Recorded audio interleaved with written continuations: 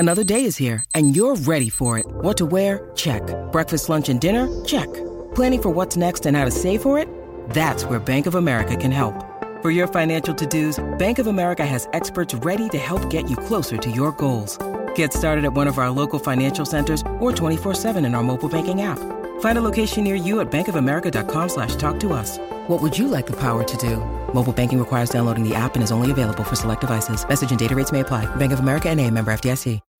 When you need mealtime inspiration, it's worth shopping Kroger, where you'll find over 30,000 mouth-watering choices that excite your inner foodie. And no matter what tasty choice you make, you'll enjoy our everyday low prices, plus extra ways to save, like digital coupons worth over $600 each week. You can also save up to $1 off per gallon at the pump with fuel points. More savings and more inspiring flavors make shopping Kroger worth it every time. Kroger, fresh for everyone. Fuel restrictions apply.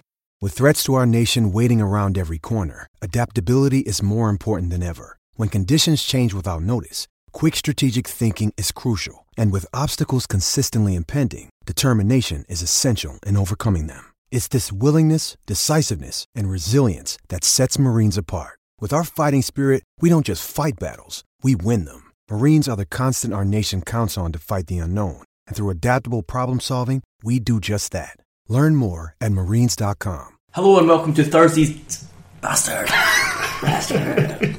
She just kept going. I know. It's expected now. I think I've ever seen you do an intro, right? You've not done an intro that I haven't laughed through for one reason or another. Hello.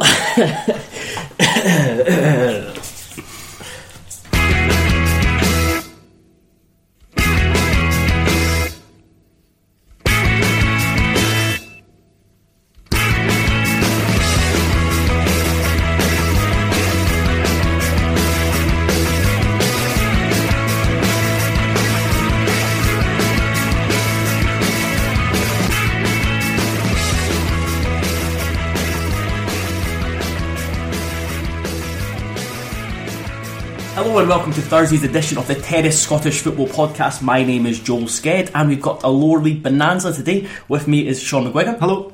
And Craig Cairns. Hello. I wasn't sure that stuttering is something that you usually do anyway, so I wasn't sure if that was a joke or you actually had stuttered.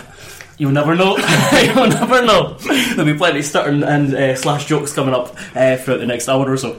We are just going to delve right in. We're going to talk about a number of teams over the three leagues, starting with Dundee United. What a caper. I know Falkirk fans were of the opinion that when Paul Hartley was there, they used to say that it appeared that he was picking the team out of a tombola. I think Laszlo did something similar, but for added excitement he would also climb inside tombola and then just pass out raffle tickets to Laurie Ellis, who was like standing like burling the handle imploring him to come out. It's been chaos almost as soon as he arrived, and at no point did it look like it was getting any better. Do you know how many players have played a minute, at least saw game time this season for Dundee United? I know the answer. I think you're going to tell us, yes. Do you want to have a guess?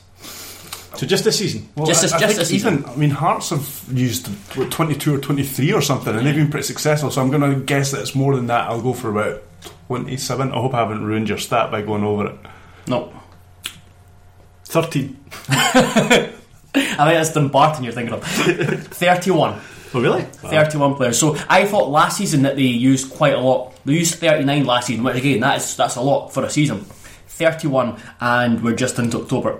And yet he seems to be picking teams that are getting. Not only does he not know his best starting 11, his starting 11 appears to be getting progressively worse every time he picks one. Yeah. So I mean, I appreciate he had injuries as well, but so the people that weren't involved, I certainly didn't play.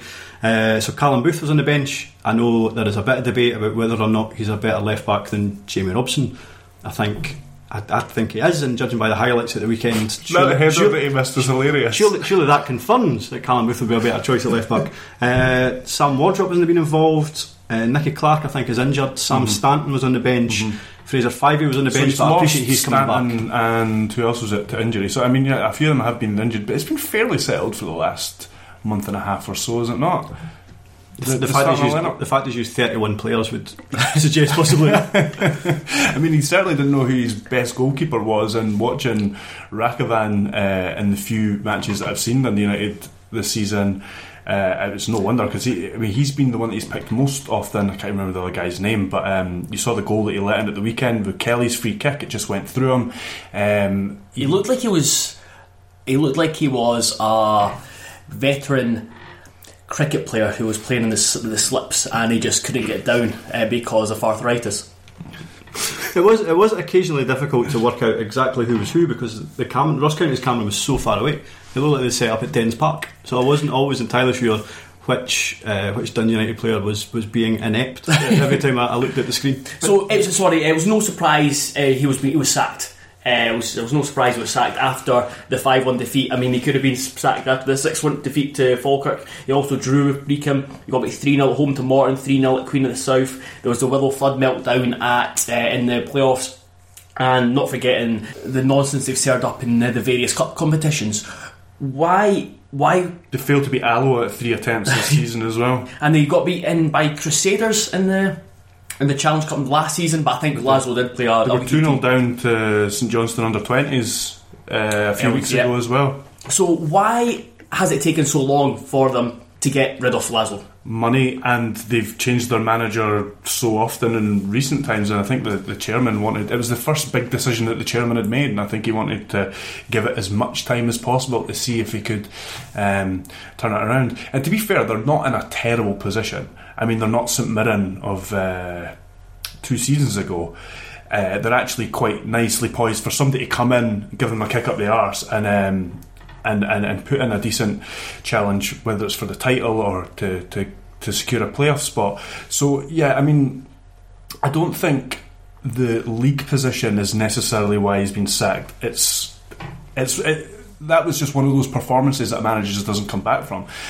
Ross County scored the same goal over and over again. They just cut them open so easily, put the ball across the 6-yard box, and it was a tap. And all of them were tap-ins, other than Kelly's free kick. So yeah, I think it was the manner of that performance and result. It looked like the players had just given up on their manager, rather than the actual league position. Because, like I say, I mean, they should be higher. They should probably be closer to the top, if not at the top, but they're not in a shockingly bad position. I wondered if maybe over the summer he convinced his bosses that maybe if he was given time to build his own team over the summer, could impart his own system onto them, a kind of new group of players, and things would have been different this time around. But I mean, even as soon as he came in last season, I know when he arrived there was a big thing about how his post-game interviews were so quotable, and he was a good laugh, and I think it was his second rambling interview, and I just thought, I am really bored with you. Yeah, I only have to put up with you for about 7 minutes every Saturday evening, and I imagine having to listen to you 5 days a week. I think Fowler was at his first game back, or one of the first few anyway, and I remember he put on our WhatsApp group that first question 6-minute answer.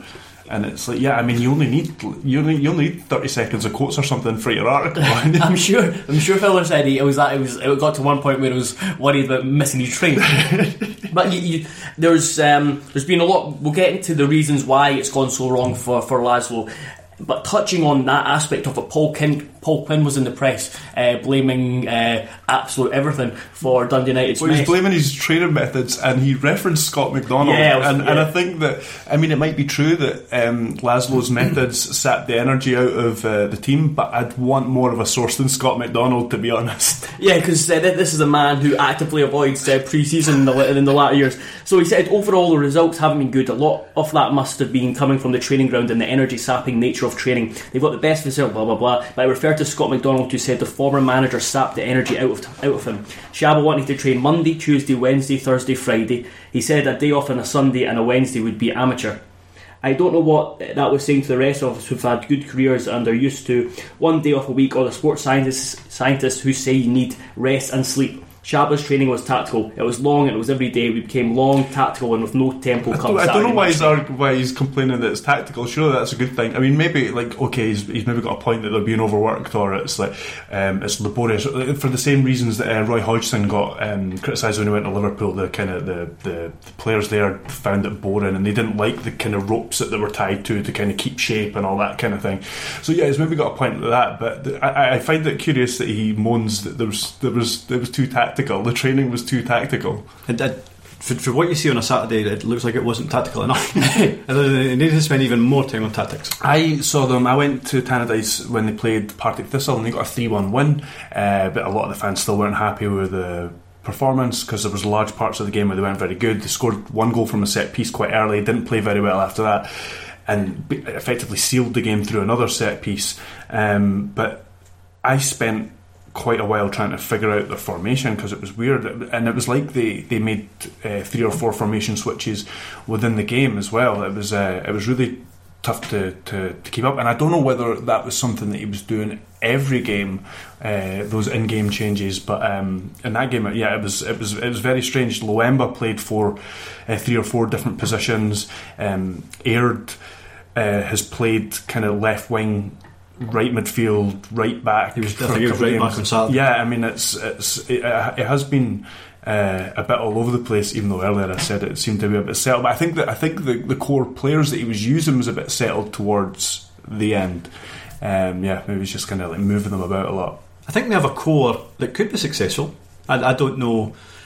Even if they had all the decent players playing in the right positions and playing well, with a manager that knows what they're doing, whether they were good enough to maybe finish above Ross County this season, and I know United's top at the moment, whether they would kind of sustain a challenge, I don't know. But that Dundee United team should still be there or thereabouts coming into the season. Certainly at top end, certainly challenging for the playoffs. And I think as long as they get the next appointment right, which, bear in mind, Dundee United generally get all of their appointments wrong, or have done for the last few years, I think it should still be okay as long as they get the next one right.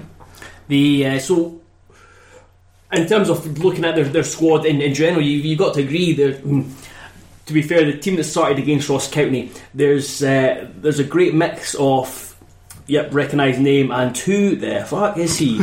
So they've got Matej Rakovan, Frederick Frungs, Paul McMullen, Craig Curran, Pavel Savranko, yeah, he's a striker. He looks like he's got something about him. Okay. Jamie Robson, Rashid Bohena, Christoph Rabic, Fraser Aird, Paul Watson and Yannick Loemba. I think Rabic seems wild. I think he likes a challenge. Yeah, he's kind of like your midfielder, that kind of defensive midfielder that breaks up the play. Yeah. The only issue is that does he actually break up the play, because there was buses being drove at Edron for the Dundee United midfield on Saturday. Well, I don't know whether it was just because he was next to Adam Barton, but there was only a few weeks ago, I think some Dundee United fans were saying that he was coming on to a bit of a game. And Adam Barton was disliked even when Dundee United were winning games. He really hasn't. The fans really haven't taken to him. He looks like he's just continued the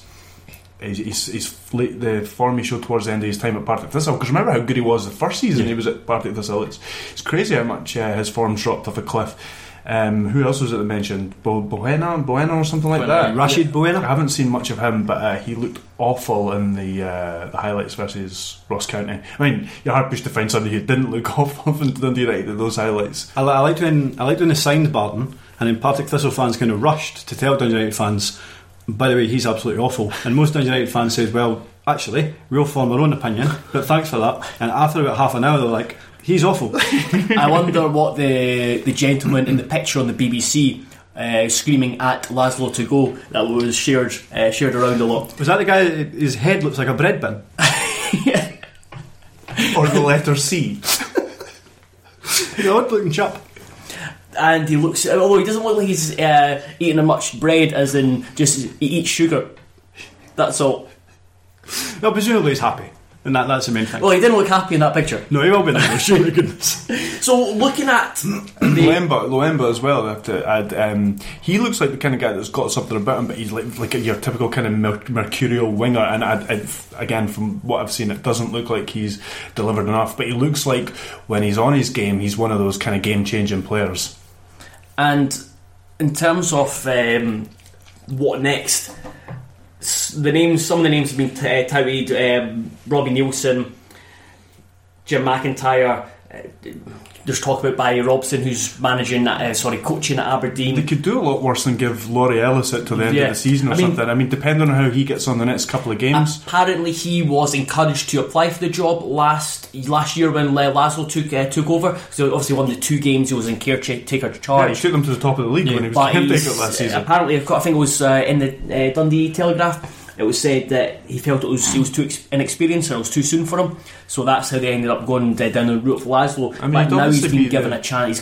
I think he's been given a chance now. Right, okay. Because he'd obviously be the cheaper option. I mean, Dundee United, as we know, aren't flush with money at the moment and need to be getting back up to the Premiership to kind of sort of that. 72 players. But Ellis would obviously be a cheaper option. The other 2 names that have been kind of quite prominent in the press have been Nielsen and McIntyre, who both have experience of getting teams out of there. Nielsen is still getting paid from MK Dons, so that affects the next job he takes. However, according to a New Hearts podcast, one of the guys in that was saying he texted Nielsen about the Dundee United job, and Nielsen replied with a gif of 2 people jumping in the car and crashing. They said that, and then typed me and McIntyre on our way to Dundee, which suggests that both would be keen on the job. Jim McInally, that experienced, fantastic, really successful Peterhead manager, was touting Billy McKinlay. So I'm going to guess Mike Martin, the Dundee United chairman, best not listen to him. Ellis spent so long at Wraith Rovers. He's just a nice, quiet, unassuming guy. Whether actually a kind of management position would be something he would be after, I don't know. Maybe he's somebody who would prefer maybe being a number 2 or an assistant. I'm not sure. In terms of Robbie Nielsen, I'm quite interested to see how he gets on at his next job, because I thought he'd done particularly well at Hearts. He'd done particularly poorly at MK Dons. It's interesting to see how much of an influence maybe Craig Levein was on his time at Hearts. So I'm interested to see how he gets on as his own man, kind of second time around at his next club. I don't know. Is it fair to say that Dundee United are in a bit more of a mess than Hearts were when they went down? I mean, because remember, Hearts were a bit of a mess as well that relegation season.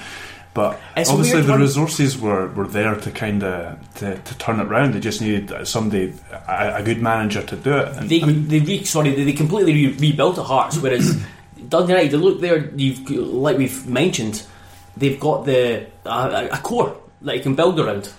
I think they've got a decent squad in terms of the comparison to Hearts. I mean, the thing that Dundee United don't have on their side, as much as Hearts were in the league the same season as Rangers, the Championship's had some odd teams in it recently. So Hearts, Rangers, Hibs, all of those teams are particularly big, and you would never think they would be in the second tier of Scottish football. Dundee United aren't a massive club. You would say they're slightly bigger than Falkirk, they're slightly bigger than Dunfermline, but they're not. They don't have the huge advantage in terms of budgets and crowds that Hearts, Hibs and Rangers had over the history. But maybe not the. Yeah, you're right. Maybe not the other things that you're listing there. So as much as you're kind of expecting Dundee United to get out of this soon, they kind of they have to kind of do it ASAP, or eventually they're just going to become a kind of championship club. So what would your tip be to the man who does take over? Would it be build a team round November? Would it be get Paul Sturrock out there because apparently he undermines Laszlo, Paul Quinn? Would it be get rid of the 25 or 20 mile radius? Or would it be tear down all the posters of Jim McLean and the success of Dundee United? All the legends, which I heard somebody mention recently. Paul Quinn. It was a Paul Quinn. Yeah, that's he went through every just eviscerated every angle of Dundee United. I think there's a lot to be said for just playing players in the position that they're most suited.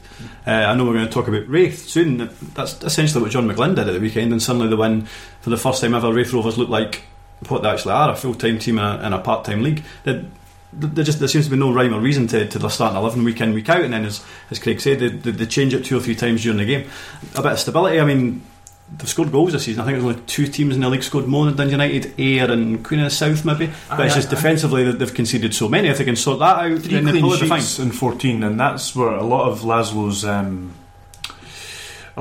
success at Hearts was based on clean sheets. And when they got back-to-back victories a few weeks ago, or maybe a month ago or so, and I thought, maybe he's kind of going to settle and maybe not win spectacularly, but start chalking up some wins. But no, I mean, I think when he's based his success on clean sheets in this country in the past, and with that kind of record, I mean, I think he was never going to be a success after that. That didn't really make sense, but I think there was a point there somewhere. I'll let the listeners decide for that.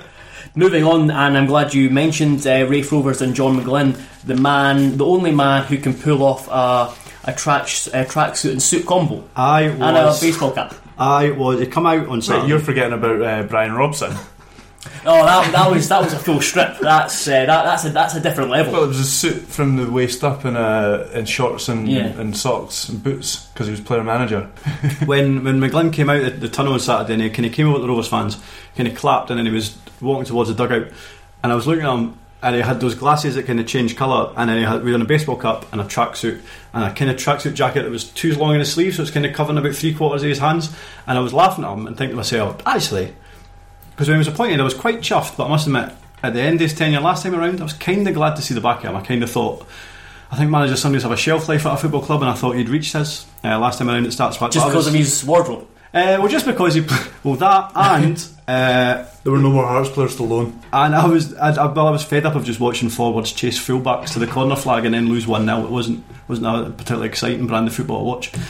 But I was kind of laughing at his appearance on Saturday, and I'd only just looked up, and then Lewis Vaughan was right through just to keep it a beat. That's what I watched the highlights earlier on today, and wanted to ask you how Rafe Rovers have transformed into a mixture of Brazil 1970, the Dutch of 74, Pep Guardiola's Barcelona, and the Scottish Premiership league leaders, current league leaders. Because none of those clubs have to play Dumbarton.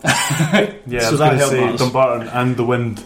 We did have the advantage of the wind. However, I mean, Rafe did play it on the deck, which McGlynn alluded to after the game, because I think somebody said, what was there an impact of the wind conditions? And he says, well, we did play decent football, we did score good goals, and they had a point. It was obvious that they were right up for the game, right for the word go. And I don't know if Barry Smith was the most popular man in the dressing room. Yeah, so how before we get into Ken McGlynn and the win at the weekend, how did it come about that Smith effectively left his post? Because there was one point that he looked like he was on the verge of being sacked, and then he did quite well, and then he just left. Well, they played well for about 100 minutes this season, up until Saturday, which was the last 10 minutes of the Airdrie game, when they came back for 3-1 down to win 4-3, and then they were pretty good against Forfar the next week when they won 4-0. Smith had resigned on the Tuesday, and the story goes that a supporters club had submitted £15,000. Smith thought he would get to use that and bring in another player, and he was told that he couldn't, and that was the kind of straw that broke the camel's back. It's of a relationship that's been particularly poor between the board and Smith. So that was basically how he came to leave the club. And then McGlynn brought in about 4 or 5 three players and an assistant, because that's the thing as well. So when McGlynn was there last time around, he never ever had a full-time assistant manager. He made that a condition of him getting the job this time, didn't he? He said, I'm bringing Paul Smith with me if I get the job, basically. And I'm also presuming that to attract any type of kind of calibre to the role, we would have to say to them, and you will have some kind of budget to bring more players in. I think there may have even been a sense that they weren't necessarily trusting a Smith when it comes to handing them more money. He seemed obsessed with bringing in central midfielders or strikers, and that wasn't areas of the park that we needed strength. And McGlynn seems to have identified that early. So goalkeeper was a kind of prerequisite, because as usual we managed to injure one in Kieran Wright. We didn't have a left back at the club. We brought in Callum Crane, which I think is a smashing signing. I was hoping we would get him in the summer anyway. And they've brought back Regan Henry, who looked decent in a loan spell last season. We also had Grant Gillespie, is injured for probably another 3 months, so there is a kind of bonus. No, he's been good this season. So there was a vacant space in the middle of the park, and Henry was excellent. Henry was very good. And McGlynn has possibly more so than Smith really good contacts within the game, simply because of where he's worked. He's came from Celtic, has a good relationship with Hearts. I'm guessing he's got a very good relationship with Levine, so obviously you've seen that with Silva coming in. He's managed at Livingston before, got Crane from there, and obviously bringing Regan Henry back. I was reading an interview with him today in the Evening News, Edinburgh Evening News. It was quite an insightful read, but it started by saying, silence in the Starks Park reception area is broken by a director's footsteps on the stony floor. What a feeling about this place with him back. Were you there on Saturday? I've not seen us play like that for years. It's very Fife. It's written in a very Fife way. However, that's one thing that was noticeable was how sharp, quick and incisive it was. McGlynn was talking about how when his job in his role with Celtic, that he was going round scout. I think he was looking at opponents, so he's been all around Europe looking at opponents. I don't know if he's done a bit of scouting in terms of players.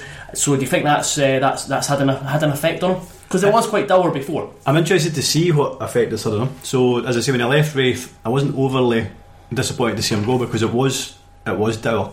Since then, he's obviously had an experience with Hearts, he's had the experience with Livingston. He's spent 4 or 5 years with Celtic, so it'll be interesting to see if that's, it's kind of added more strings to his bow, whether in terms of tactics or how the training goes. Funnily enough, I did actually ask.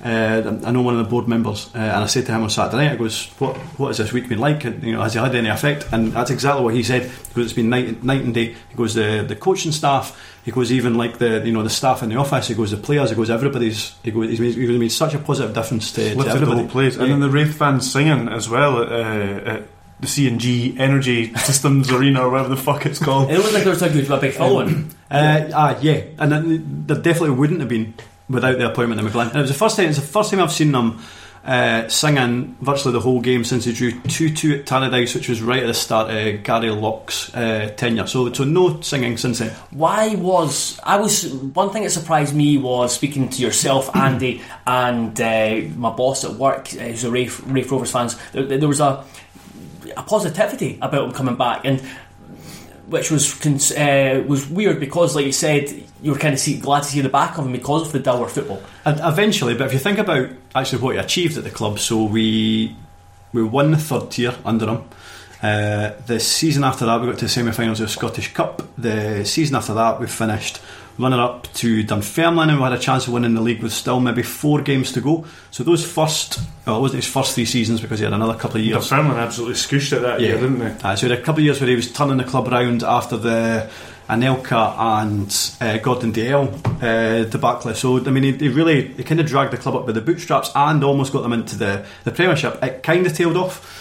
And that we were kind of punching above our weight, playing a fairly bland style of football, and then eventually we were kind of grubbing about at the bottom of the Championship, playing the same style of football. So eventually I kind of had enough. But I think he's come back to the club in a far better state than he found him in post Anelka.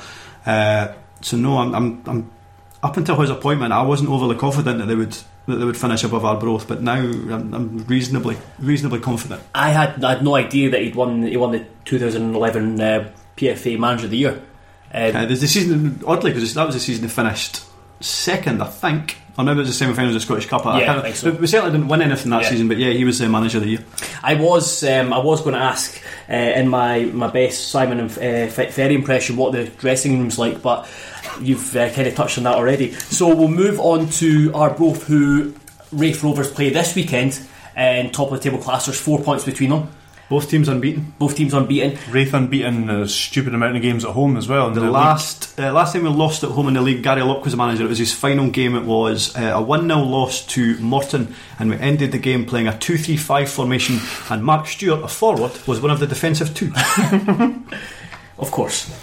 We've spoken quite a lot about Arbroath, because we've had Danny on, and because he started so well this season. He's broken into the team now. He almost scored a worldly. I'm not going to say that again. He almost scored a screamer on Saturday. He came on and assisted the first goal. But one thing that's possibly changed since we last talked about Arbroath is that the last 2 fixtures they'd gone into half-time 1-0 behind and came back. I mentioned the wind in the Dumbarton Wraith game. I think it caused havoc in quite a lot of lower league games over the weekend, and that was another one where it did. And even the Airdrie manager said that he knew at half-time they probably had to have scored more than 1 goal to get away from that game with anything. And so basically the team that had the wind at their back for each half dominated the game, and Arbroath managed to put the ball in the net a few more times than Airdrie did. But yes, you're right, that's 2 games in a row now they've gone behind. Before that, I think they've won all but one game that they've drawn, and even then it was a last minute goal by Dumbarton in a game that they should have been way further ahead. But yes, the last 2 matches they've gone a goal behind, and they've still dug it out, used their squad to do so as well. And I just want to briefly go back to the Raith Rovers game, just touching on the wind. Do you think the wind had anything to do with, I think it was the third goal, where one Dumbarton player kicked it into the other Dumbarton player's face? No, I think it's because Dumbarton aren't very good.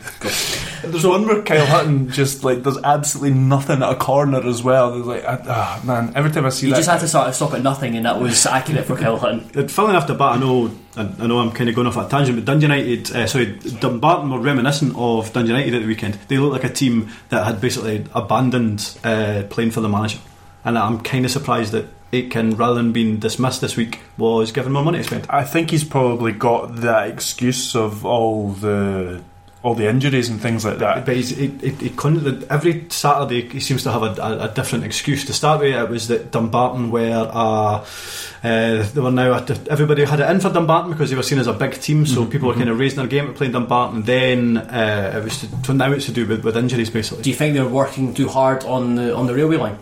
I don't think working night shift or shift work in general, some of which is night shift, helps them, because I think they have 8 or 9 of the squad are working for C&G in some kind of shift capacity, which I can't imagine helps a footballer coming Saturday afternoon. I'm sure we'll speak more about Locomotive Dumbarton in the coming weeks. But going back to Arbroath, what they've only kept 2 clean sheets in 8 games. Is that going to be their downfall? You said that you still fancy Raith Rovers to win the league, to finish above them. So do you think that's how Raith can drag them in, just because they have that? We've compared them to Ayr from last season, where they score loads of goals, but they have the capacity to concede as well. I think this season they're far better going forward than they are defensively. Last season might not necessarily quite as much. I think defensively they were a bit sounder last year. I still think, looking at it, in terms of why I think I'm more confident that Raith Rovers will win the league, looking at it now, is realistically, I think Arbroath will probably go. You know how you do the thing where you think, like, what players, if you selected the best of both teams, who would get in the team? I think Arbroath have got 3 players that would get into the Raith Rovers team. I think Jason Thompson is a better right back than the Raith Rovers have. I think Tom O'Brien might be the best centre half in the division, and Bobby Lynn would get in the Raith Rovers team. I think there's other players that are there or thereabouts. I think Arbroath are a very good team. I think they're the best part-time team in that league.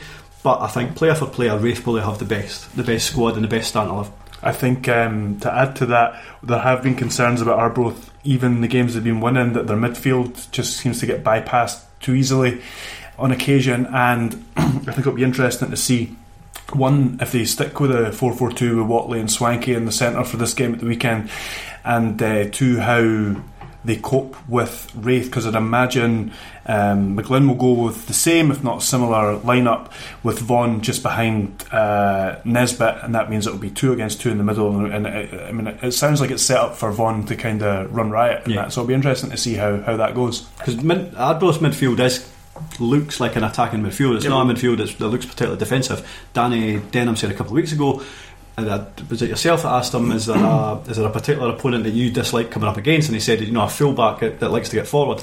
So he'll be up against, presumably he'll be up against Callum Crane, who's a fullback who likes to get forward, and also Nathan Flanagan is very attack minded on that side as well. So both were very good at the weekend. So it sounds like he might have a day that he's described as generally quite difficult for him. I think if Raith can find a way to keep Bobby Lynn quiet on the left hand side, Wallace and McKenna look like a decent duo up front. Wallace especially, he's got 5 goals this season, and I don't know, I know the SPFL website now has this stats page. I don't know how accurate it is, but it says he's been involved in 10 goals this season with 5 goals and 5 assists. So I think if you can keep Lynn and Wallace quiet, then I would expect Raith to win. However, football has this strange thing where there's sometimes quite a lot of symmetry. So Arbroath went more than 12 calendar months unbeaten away from home. Raith beat them it was roughly this time last season, and that knackered their fantastic away record. I wouldn't be overly surprised if Arbroath now scupper Raith's fantastic home record. And the booze rain down. And they had a good record that starts last season as well. Yes, yeah, they did. They got 4 points from 6, I think. That's what I've got here. No, was it not a draw and a win? No, Raith won 1, but only just, if I remember correctly. It was a tough game, and then Arbroath equalised in the very last minute. One's completely wrong then. But they played well.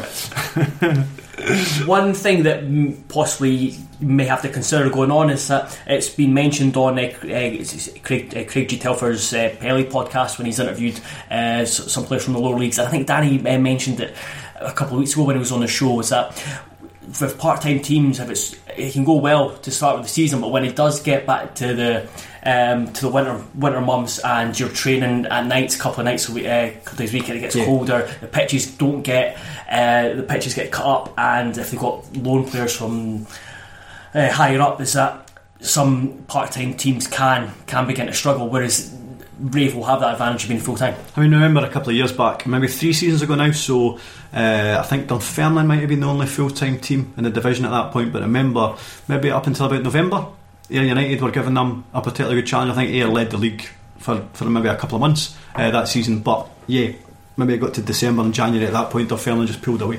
So I'd imagine that Danny's absolutely spot on. That can have an effect. The other, there's been a surprise addition to the League One title race. East Fife.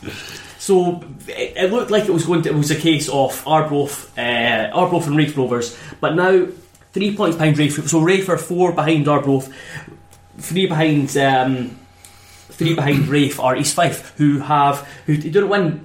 They failed to win. They lost 11 games in a row. Yeah, and failed to win their first 4 in the league. Going back into last season, won the last 4. If you go back into last season, they lost 11 games in a row, and then recently they've now. I've got here. I'm trying to think exactly. So they've won the last 6. So yes, no, one last 4 of the last 8. Sorry, of the last 8 in all competitions, they've won 6, drawn 1, and lost 1. Yeah, and before that they had lost 11 in a row. If you include Betfred's cup penalty defeats.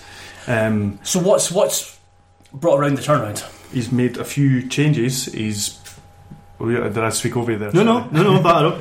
He's like Darren Young. Darren Young, yeah. So he looked like he was one of the next managers to leave not so long ago, and now as you say, I mean, I don't think they'll keep up a title race, but they're up there for now. He's got a new strike partnership in Dowds and Court. He's brought in. He's moved Agnew into the centre of midfield. He's moved Slattery to left back. I don't think I've ever seen a number 8 play left back before, but you could correct me if I'm wrong. Daryl Meggett's been moved into the centre of defence and has been really good there. Dunsmore's been pushed from right back into right midfield, and yeah, they've been brilliant, and now it's given them a stronger bench as well, which they've been using to good effect recently. They've been players like Ross Dunlop can't get into the team now because Chris Kane's come in when he got injured and played so well, and Court and Dowds aren't scoring a lot of goals between them at the moment, but they're keeping their place because it's a winning formula. They're 2 very hard working strikers, and then Rory Curry's coming on, and as was highlighted in the last, I think it was maybe the Patreon episode by Telfer, he said that Rory Curry's now scored 4 goals off the bench in his last 4 matches, and he's played 60 odd minutes in total while doing so. So it was I got asked to do it for the Evening News to look at it, and he's played 61 minutes, but it's hard to figure out how many minutes added on in stoppage time. That's why I said 60 odd. Yeah, there was one where he scored in the 94th minute. 94th and 95th minute. So it was somewhere around between 15 and he's been scoring a goal between every 15-20 minutes for the last games, and they're quite decisive goals as well. There's been a couple of winners. Like there's one winner. Scored the winner against Airdrie and Partick Thistle. That was a kick started his run. Yeah, and then he scored 2 goals which have kind of sealed the wins. One of them was at the weekend from a penalty rebound. I think, although from what I've heard is that the penalty there was an argument between Agnew and Doherty. Yeah, that's right. Yeah. And Agnew's the penalty taker basically, and Doherty wrestled it off him. Yeah. and then missed, because that invariably happens when two players argue over a penalty. I mean, to be honest, I presumed after the poor start that Young would have been getting his jotters at some point. And East Fife are quite an interesting example that occasionally comes along where. So I remember Craig Telfer mentioned it last season when I was saying that the fans were so unhappy about Smith, or at the end of last season I should say. And Craig Telfer said, but if it hadn't been for Vaughan striking the post with the last kick of the ball, Wraith Rovers would have won the league. So it seems a bit harsh that you would all want rid of Smith. But there's obviously there was far more reasons than that. And in terms of East Fife, you looked at East Fife, and when I think East Fife, I think of a team that's probably maybe a half decent bottom tier club, or maybe a mid-table third tier club. So last season they finished 6th. They were about 11 points clear of relegation zone, and maybe 11 points behind Stranraer in 5th. So you think, surely when you think of Darren Young, that's probably the job done. But these Fife fans weren't happy, and quite right, you should aspire to do better. And I suppose they now have the example of so Cowdenbeath done pretty well in the second tier. Dumbarton done well in the second tier. They've had examples of part-time teams doing well. Last season as well, they were always a club that kind of used to play as if they had the kind of handbrake on. So it was always one up front, dug in, fairly stodgy to watch, not particularly exciting. And I think also in amongst, so as much as a 6th place finish, they probably would have accepted that at the start of the season. There was a 5-0 kind of whitewash from Wraith Rovers at home, which was the worst defeat to Wraith Rovers in their history, and there was also that really embarrassing defeat to Brora, I think it was, in the Scottish Cup. So as much as 5-0 against someone else as well, I can't remember who. Yeah, no, I think you're right. There was a heavy defeat, probably to Ayr, who were kind of bodying everybody left, right, and centre. So as much as a 6th place finish kind of seemed fair enough, it did. East Fife fans were completely fed up with them. Now, whether this is just a kind of positive blip, and then East Fife can go back to kind of revert to the means, I don't know. But I do think they've got decent depth there, as you alluded to, and they lost so many players that did a job for East Fife last season that I thought they're really going to struggle here. So Duggan got about 15 goals, joined Wraith. Half their team seemed to join Airdrie. So Kyle Wilkie went to Airdrie. Jonathan Page, centre-half, went to Airdrie. Kieran Miller was a kind of real miss in the middle of the park. He went to Airdrie. And then Mark Lamont went to Stranraer. Now these are 5 guys that played such a big role in them managing to finish 6th last season. But you actually look at who they've brought in, and certainly at the start of the season it seems to be a bit of an upgrade. I mean, Aaron Dowds came from Heriot Watt. Yeah. The picture that they used of Aaron Dowds when they signed him, it couldn't have been a worse picture. He was carrying a bit of lumber, and it appeared like he was running as fast as he could into some wind. So the strip was stretched tight over his belly, and he was quite jowly as he was running the picture. So when that signing was announced, I just burst out laughing. I thought, he is not going to be a good player. He has been a good player, so as usual, I know nothing. Daryl Meggitt. The other players, interestingly, that they've signed, almost all of them have come for clubs whose fans wished that they'd stayed. So I think Alloa fans would have liked Daryl Meggitt to stay. I think Wraith fans would like to have seen Johnny Court given another season, because he's a big physical nuisance up front. Scott Agnew would get a game for most teams in the third tier. I think he's an excellent midfielder. I think Stennismuir fans would have preferred Ross Dunlop to hang around. And I think Brecon fans would have preferred Liam Watt to stick around. He plays on the left wing. So I think in terms of his kind of acquisitions, he's done very well, and I think they are a better team than last season. As much as I thought when I seen those guys leaving that they were going to struggle. I don't think they will. Whether they'll stay in the playoff places, I'm not so sure, but he's at least, as you say, he's now playing 2 up front, so kind of automatically East Fife fans are a lot happier. Grant. I was leaving a pause there just in case. I don't want to interrupt anyone, just in case they were going to make a secondary point. We'll move on to, just because the team, we'll move on to League 2, where we will talk about Edinburgh City first. We'll leave the negativity to the end because it's more fun. So Edinburgh City, 8 games played in League, 7 wins and a draw, top of the table. They finished 9th last season. It's been some turnaround.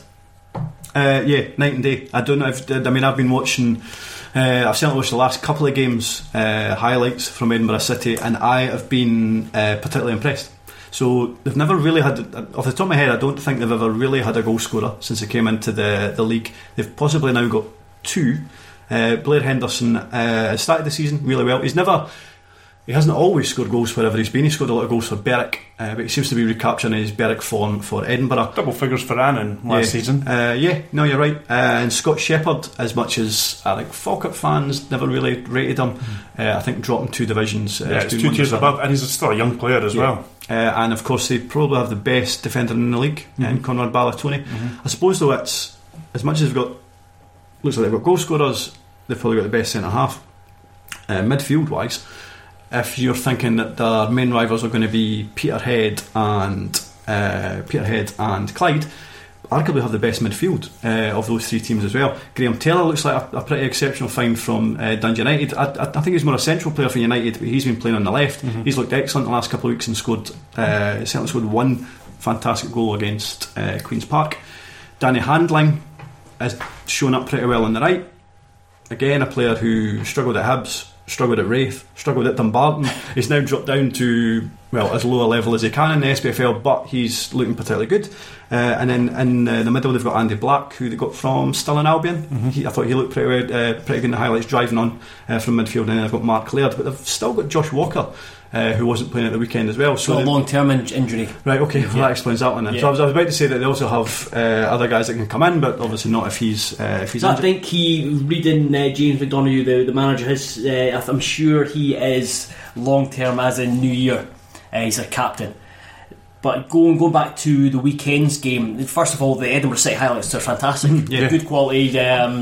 You've got a good angle. It's not been filmed in Leaf and Commentary. Especially commentary. The game against Cowdenbeath, it seemed as if it was like a scene from Mighty Ducks where Goldberg gets tied to the goals and they're all Edinburgh City are just shooting pucks at him, and McGurn was there. I counted on highlights alone. So the highlights were on for 9 minutes. He had 11 saves. It was Edinburgh versus McGurn, including the penalty. It was a fantastic save from a penalty as well, and then there was a particularly wonderful save in the first half from a header from a corner. I think it was reminiscent of, if you go on to Telemy's Pele, the Twitter, I think they showed one of his best saves, and it was kind of Gordon Banks-esque. McGurn always had very strong wrists. He was always very good at getting down to those low ones. But he's really quite. He doesn't look like, I know we're meant to talk about Edinburgh City, but we'll have a bit of McGurn living. He doesn't look the most agile when you look at him, but neither did Andy Gorham, to be fair. But he was. But they both were. And in his defence, he is also now somewhat advancing in years. I think he must be maybe 38, something like that. Are you going to his testimonial, or is it? I was there. I was there. It was a week past Sunday. Did you run on the pitch and hug him? No, but he did score a penalty, but he had to take it twice. So what happened with the first one? I think it was saved.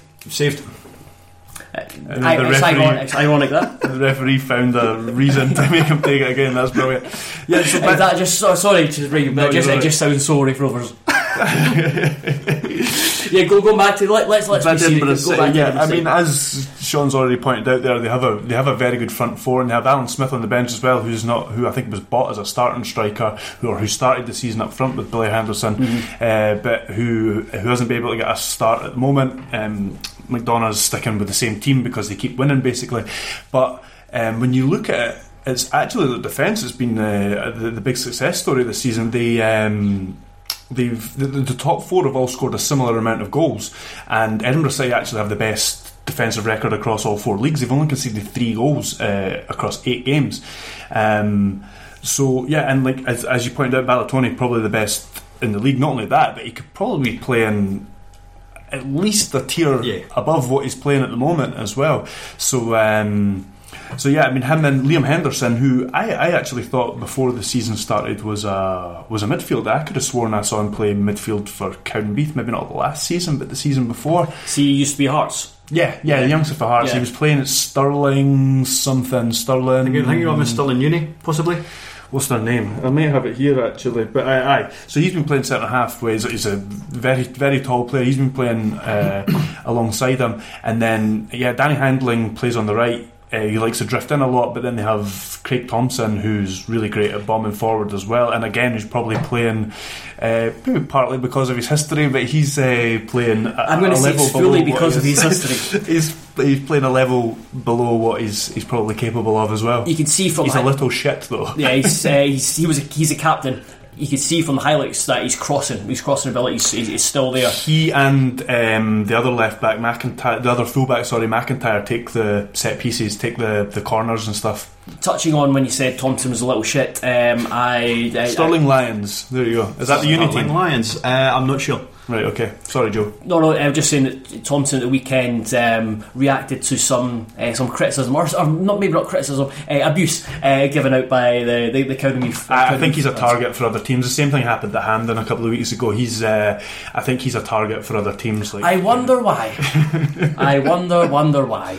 The thing I thought watching Edinburgh's highlights is, and we spoke about it last season when we were talking about Ayr, they look like they're quite a fun team to watch, as in plenty of width, played decent football, plenty of goal scoring chances. Okay, so they maybe didn't take all of, well, hardly any of them on Saturday, but they created so many chances. They look like they'd be quite decent to watch this season. They've definitely got, I think McDonald Hughes wanted to instill an attacking philosophy in the team. It's taken him a while. I think he's had to do a lot. I think he's shifted out not just a lot of players, but staff, and he's brought in his own people, because obviously he finished 9th last season. Not even a year he's been there though. So it's a year later this month. Yeah, I think, exactly. Yeah. So he took over after the season started last season. So it does take time sometimes. You mentioned about the attacking. Their attacking play, he did. I mean, we've talked about him. Ballatoni singled him out recently, saying just because he's got vast experience and has a calming influence on the younger boys. I was looking for a player of that ilk, and I was surprised we got him, because he's still got many good years left in him. I just knew he'd be a vital piece of the jigsaw, and he's not let us down at all. His attitude is terrific. He organises the team, and he's been influential on the pitch. There's definitely a suggestion that he could certainly be playing League One or higher. Yeah, I mean, he's only, I think Ballatoni's only about 28. Yeah, so no, absolutely, definitely. Is it Blair Henderson? Is he their key striker? Yeah. So is there an interesting story around him? I think at the start of the season he said that he wanted, I think he scored 14 for Annan last season, and he's basically wanted, I think he's set a higher target for himself 20, I think he's every season, and this season at the start he said 20, and I think he said it in the press, and I think some of his teammates behind the scenes kind of like bantered him over it, and then I think the first game he scored a hat-trick, and they were kind of saying, so he scored the first one, like, it's just 19 to go, and then he scored the second one, it's just 18 to go. And he scored 8 goals now. Is it 9 goals? I think he's 11 in all. 11, sorry, do you know what? And he scored them across a 9-game period as well. He hasn't scored in the last 2 games or something, but before that he had 11 goals in 9 games or something like that. So he's well on his way to getting the 20. And the strange thing is as well, of the 14 that he scored for Annan last season, I think he scored almost all of them from about December onwards. I think up until about Christmas he maybe had 1, maybe 2, and he scored the vast majority of them in the second half of the season. So certainly in his last kind of calendar year he's been absolutely prolific. Since we're banding numbers about, I'm going to give you another one. 38. That's how many words were in Sterling Albion's statement to sack Dave Mackay. Before we move on, just said go on. Sorry, just I wanted to say, but it was the first link the bad all night. It was really good. James McDonald, I just wanted to say, he comes across as very impressive. He seems like very confident. He was very assured of himself. He was highly thought of when he left Hibs. Became part of Houston's backroom staff at Falkirk, and this is his first management job. And like I say, he comes across as quite an impressive figure, and I don't think it's surprising that he's doing pretty well with City at the moment. Sorry for ruining your life. No, that's good. Just to know that it'll be good for Houston to go and watch Edinburgh City, so he knows what attacking football looks like. Going back to that was quite necessary, wasn't it? Going back to Sterling Albion. So they put on other website. Sterling Albion have this evening party company with manager Dave Mackay with immediate effect. We'd like to thank Dave for his efforts during his time at Forth Bank and wish him all the very best for the future. That was it. End. When he took over, I think it was November 2016 he took over. They were, yes, it would have been 16. They were fairly lowly in the table, and they were 8 points outside the promotion playoffs, and ended up 5 points outside the promotion playoffs. So he pushed them a couple of places out of the league, but that first season wasn't a roaring success. Last season, his first full season, I quite fancied Sterling Albion, and I thought they had a decent squad last year, and I thought they would have challenged. They ended up in the playoff spots, but it was a really weird season. So they started, it was basically, they had a vastly different quarter per 9. So the first 9 games they won 7. They barely won at all the next quarter. The third quarter, again, they won 7 of 9, and then they ended the season really, really poorly, and then were huckled at the playoffs. Yeah, he got Mackay got the August player. Managed the month. 12 months last year, and that was when they were being kind of heralded as title challengers. And like I said, by March they were sitting third. They had a 12-point cushion over Elgin, who were outside the playoffs. They did end up finishing third. However, when you look at their form for the last few months, so the last 22 competitive games, they've won 3. I don't think it helped matters. Immediately kind of fell away when they lost to. They were on a really good streak, and I think they lost to, was it Lothian Thistle? They lost in the Scottish Cup. I think they lost 5-3, and then they went on a particularly poor run after that. I don't think losing Callum Morrison helped matters. He was on loan at the club until January. He went back to Hearts, but then he was loaned out again straight away to Brecon. I thought he was jacket was on a Shugley peg. I didn't think it was that Shugley. I think if they'd maybe lost, say, narrowly to another team in the league on Saturday there, he maybe still would be in a job. I think the fact that they're getting annihilated by Albion Rovers possibly was the final straw. The guys that he brought in this season, I mean, he brought in 10 players. The vast majority of them haven't worked. There was 4 kind of reasonable names in there. Jason Marr, centre half that came from Albion Rovers, was very good at Alloa, wasn't quite so good at Albion Rovers, and hasn't been that much of a success this season for Stirling Albion. Jordan Allen came in from left back and has done from Elgin and has done okay at left back. Mark Stewart, who I thought would score goals, bearing in mind he was in the Championship just a couple of years back. It doesn't look like he's been playing up front though, and certainly at the weekend has he been playing as a back as part of a back 2 and a 2-3-5? No, nothing that revolutionary. He came in for the game at the weekend, didn't he? He was. But what I saw, it looked like he was getting played out wide though. Kieran McDonald and I think it was Kevin Fell was the kind of striking partnership, and Danny Jardine was brought in from St Johnstone. Jardine came in on loan last season and done particularly well, and he plays alongside Kevin Moon in the middle of the park. So again, there is a kind of basis there for a decent team. I didn't really fancy Stirling Albion this season. I didn't think he would be doing as poorly as they were, so yeah, it probably isn't that surprising that he's out of a job. And to be honest, when you kind of go back and review the job that he's done, because at certain points he's had plaudits, and Mackay's went in there and done particularly well, but actually when you analyse it a bit further, he probably hasn't done that well. For a team that's expected to kind of get out of that division. Absolutely, yeah. I very much suggest looking at the Terrace Podcast timeline on Twitter for the GIF of the opening goal for the Albion Rovers against Stirling Albion. Was it Callum Ferry? Is that who's the goalkeeper? Ferry?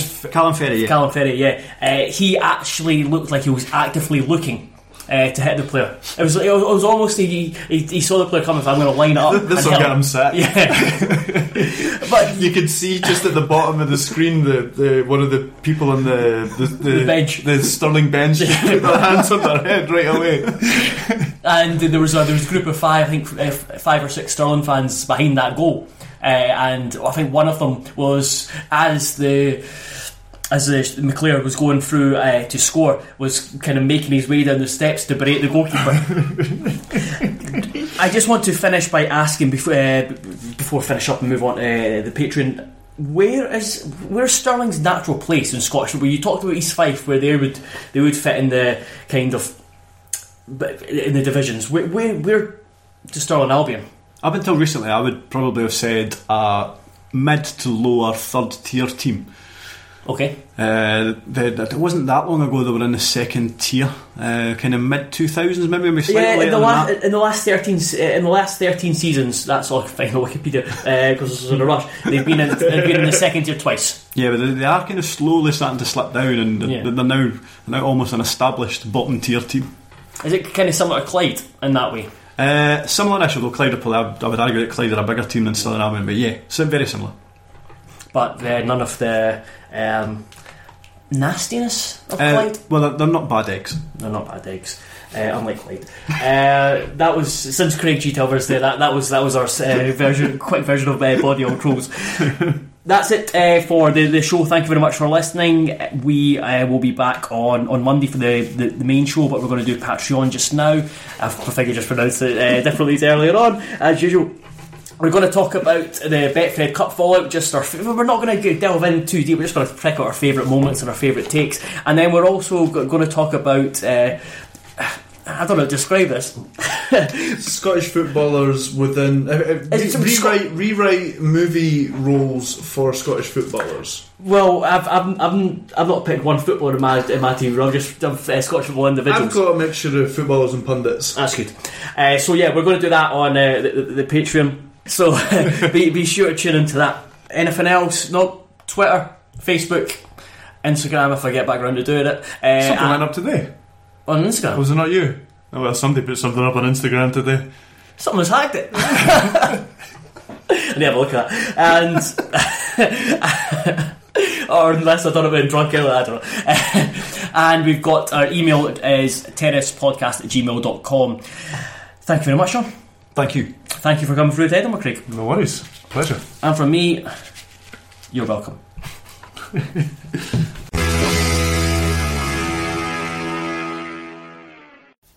Today's episode of the Terrace Scottish Football Podcast comes in association with Nutmeg, the Scottish football periodical.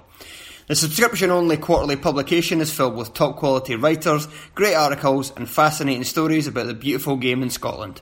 Get your subscription at www.nutmegmagazine.co.uk. Sports Social Podcast Network.